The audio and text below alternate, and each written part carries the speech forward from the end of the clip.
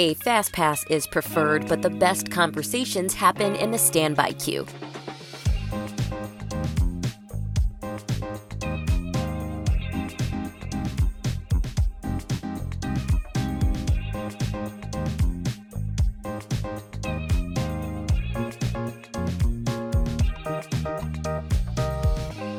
Welcome back for episode 3. I'm your host, Mariah Harrison. You can probably guess by the title of this one that this is a bit of a different episode. So you would usually hear from a handful of guests, right? That's how it's been from episode 1. But this episode, story time, these types of episodes are only going to have one guest, and it's mostly going to be a collection of their stories. To start us off, I have former Imagineer Brian Collins. So we covered so much during our conversation. He's a writer, and that's what they call the Imagineers, who worked on the Great Movie Ride. That's something I didn't know before, and now I know.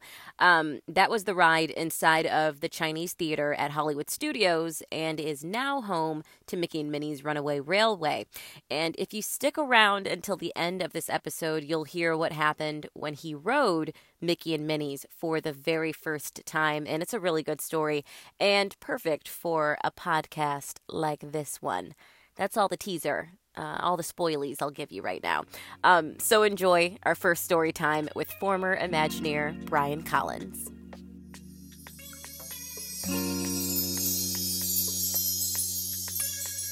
First, I just want to hear about your brand of Imagineering. What projects would you work on?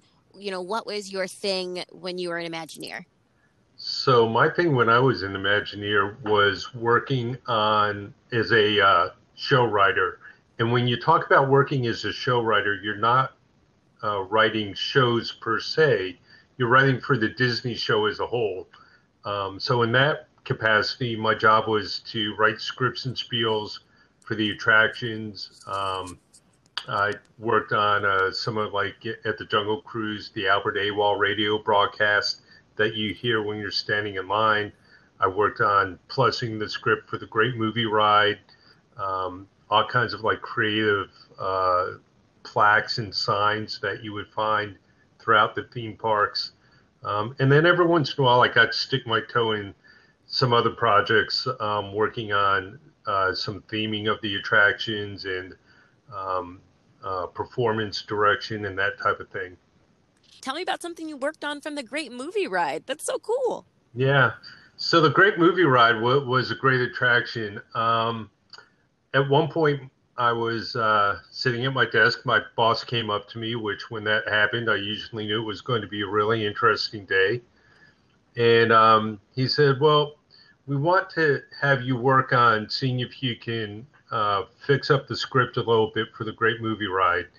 The script was actually in pretty good shape, but the attraction had been running for a few years at that point. And it was just kind of a good time to go in and kick the tires, let's say. And there were some performance issues, some staging issues, and just freshening up some of the scripting in there. So I spent a few months working on that with one of my colleagues, not only freshening up the script itself, but also working on the staging so that everybody that went through the attraction got a great show, no matter where they were sitting in the ride vehicle, for example, or also to take care of some issues like when the gangster, the bandit, as part of that attraction, there was a gangster character or a bandit character. Yes. Oh, I'm familiar. Yes. Mm-hmm. And they would come out and they would, like, hijack the ride vehicle from the tour guide, and then they would take the unsuspecting guests through the attraction. Well, there were some issues with, for example, how the gangster or the bandit would hold their gun. And at one point, actually, when the attraction first opened up, the gangster would actually come out and actually shoot the tour guide. And the tour guide had, like, a rip-away pocket and would do this over-the-top comedic death and kind of fall out of view, and then the gangster would hijack the vehicle and off they go. Well, I guess at some point they realized it probably wasn't the best idea to have the gangsters shooting people inside the attraction. So we went back and we kind of restaged that a little bit. So from that point forward, the gangster, the bandit, never pointed their gun at another human. They always shot like in the air or off to the side. So there were things like that we went in there and cleaned up a little bit. Do you have a favorite project that you worked on, or do you have some top? Maybe I'll give you some wiggle room if you want to do 3, if you don't have just one. Yeah, it's like pick your favorite kid, right? Right. So, certainly the high profile ones are the low hanging fruit. The Great Movie Ride, working on the Jungle Cruise, those two certainly were lots of fun. I would say there were probably a lot of smaller projects I worked on that some of them never even really kind of saw the light of day, which isn't uncommon when you're working as an Imagineer. But there were a lot of smaller projects I did that were just as fun as those really big marquee attractions. I remember at one point I had come up with an idea for Pirates of the Caribbean. For the queue areas, guests are standing in line and going through the queue through this kind of like this castle into this old Spanish fort before they board the attraction. I wanted to create a soundtrack that would be like a pirate taskmaster, and you would hear him saying things like, "Aye, mates, keep it moving. The captain will be seeing you," in shackles before the end of the evening, right? Yes. And, some bat sounds and water drips and things like that. It was just a lot of fun. But that's one that never saw. What happened to it? I like it. Sounds good to me. It sounded good to me. There's any of a million reasons why something may or may not happen. I worked on Under the Sea, which is the Little Mermaid attraction. And that's in the Magic Kingdom now. And I remember seeing a full-size mock-up of one of the scenes for that attraction in the early 90s. It was actually being created at that time for what was going to be a second gate for what was Disneyland Paris, Euro Disney at the time. They were going to do a Disney MGM Studios Europe, and it never came to be, at least not for a very long time. And it wasn't until about almost 20 years later when that attraction that had been created, and I saw that mock-up all those years ago, finally came to be when they redid Fantasyland in the Magic Kingdom. So there are all kinds of reasons why something may or may not happen. So you try not to fall in love too much with which That's is what it sometimes sounds hard like. to do. Yeah, keep your feelings from getting hurt. Yeah. I do want to point out something, or I have a question. So officially, Sure. it's Pirates of the Caribbean or Pirates of the Caribbean? Tomato. I don't know if there's like an official nomenclature or pronunciation. I'm just an old salty dog. What can I say?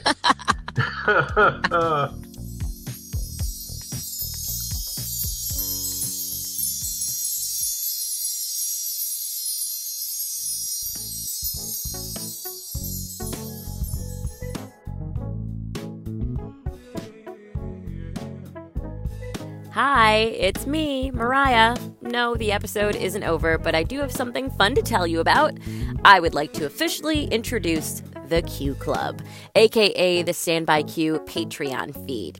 So for everyone asking for full-length interviews, this is how you get them, plus other audio extras and bonus episodes.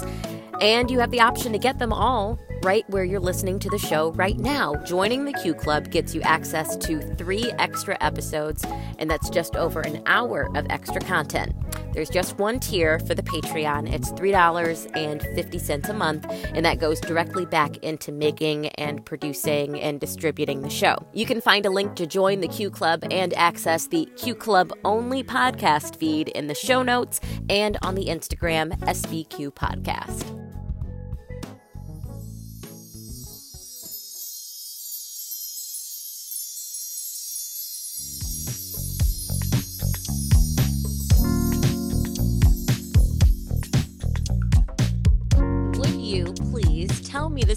that makes you laugh the hardest from your Imagineering days?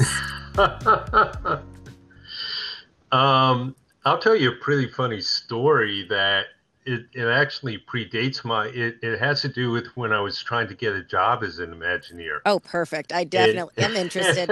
I'm interested. so and okay, okay, kids, don't try this at home. I'm The not going warning. to forewarning. I'm not going to recommend this. But This must be so good. so I applied to be an Imagineer a few different times and got more than one rejection from them, and persistence eventually paid off. But I'd like to think one of the things that tipped the scales in my favor is at one point I guess I maybe was getting a little bit frustrated, or maybe it was the act of a desperate man. Who knows?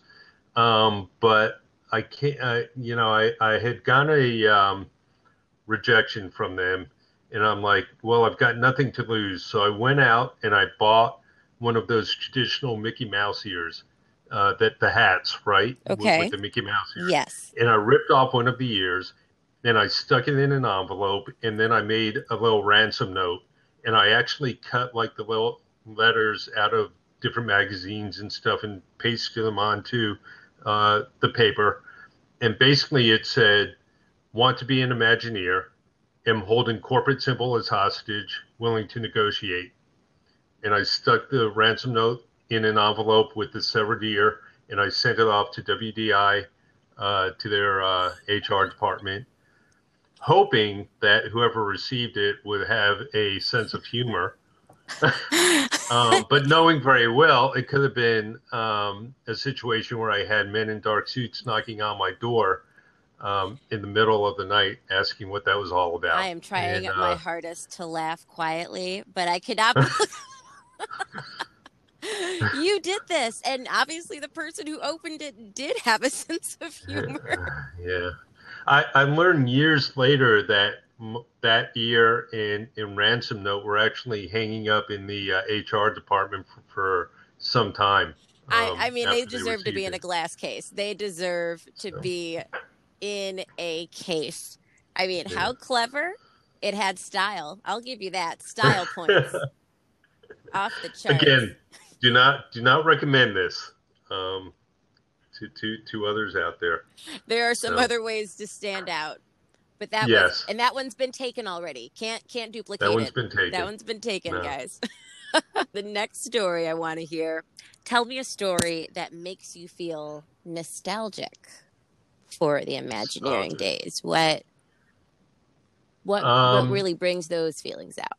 This has to do with the very first time I rode on Mickey and Minnie's Runaway Railway, which is the attraction that took over the Chinese theater at Disney Hollywood Studios. It's Chinese theaters where the Great Movie Ride used to be, right? Yes. And right, I said before that you should never fall in love with your own work, but when you put your heart and soul into something like that, it's kind of hard not to, let's say, have a fondness for it.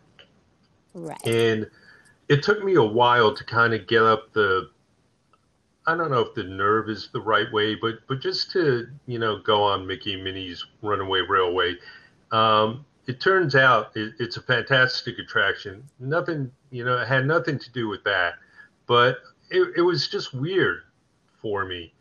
So what happened is, one of the things that I'll do is I'll walk people through the parks, and I'll kind of give them a tour from an Imagineering point of view, right? So I had done one of my tours in the morning, and after I finished the tour, I was in the studios, and I thought, well, now's a good time. I'll go and I've got some time. I'll stand in line and ride the ride. And I was wearing one of my Disney Imagineering polo shirts, and it was a chilly morning, so I had a WDI jacket on, and so it was pretty obvious, kind of stuck out there a little bit. And I get in line, and it was probably an hour or so wait to get onto the attraction.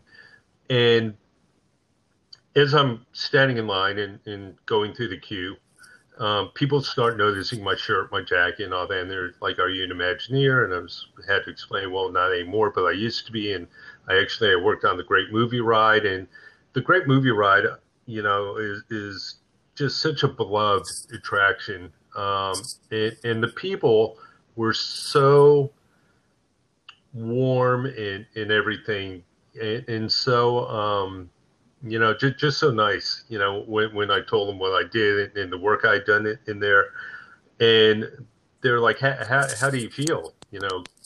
Getting ready to, now that they took it away. And I was like, honestly, there are times where I just kind of feel like I want to cry. and it's like they all wanted to just kind of give me this big group hug. And by the time we finally got, to the boarding area to get on the ride, we'd been standing in line now for like an hour. And I had this like whole group of like new friends, of all these people who just, and it's like they were checking on me. Are you okay? Are you going to be all right? And it was very touching and a little bit humorous at the same time. But we went through. I made it through fine, no problems. Loved the ride. When we got off, a bunch of them came up to me. They're like, "Oh, I hope you enjoyed it, and I hope it wasn't." And I was like, "No, it's great, it's fine." And we all took a big group picture afterwards and everything. But it was just, a very warm and fuzzy kind of a feeling. It's like they were kind of like looking out for me. Like, I had a dozen new moms and dads or something. So I love that story for two reasons. One, it is a great story, and it kind of just shows, just what we mean by magic at the parks. Because some people don't get it. And I would put that under the umbrella of magic. But then also, that also brings me, crazily enough, to just the whole idea behind naming this podcast Stand By Q. Yeah. And having these conversations with people and connecting on a different level, sort of the way that you would be if you were stuck in line with someone for 30 minutes, 40 minutes, up to an hour. So that's exactly it. Yeah, exactly it. It was really a very touching experience. The people that worked in the Great Movie Ride, they go by the name riders. There's certain attractions that a cast member can work at, and right away you become part of a family. The Jungle Cruise Skippers is one of those. Haunted Mansion hosts and hostesses is another. And the Great Movie Riders is probably the third one. And to this day, there are Facebook groups where they all, communicate and stay in touch. And they've kind of brought me in as, part of that group, which is, wonderful. And not only it was that attraction beloved by the cast members, but by the general public too. I mean, it definitely was a fan favorite out there, and standing in line, having those conversations just really kind of reinforced how special and unique having the chance to work on something like that was for me.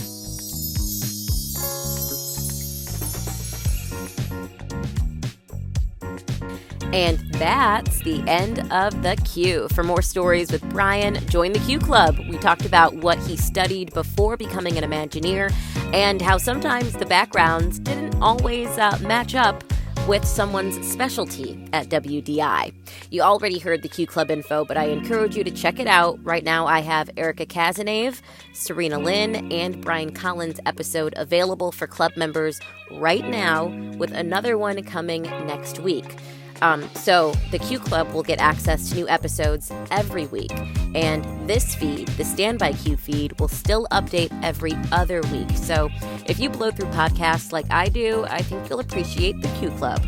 So you can find the link to join and Brian's web links in the show notes. Thanks for listening.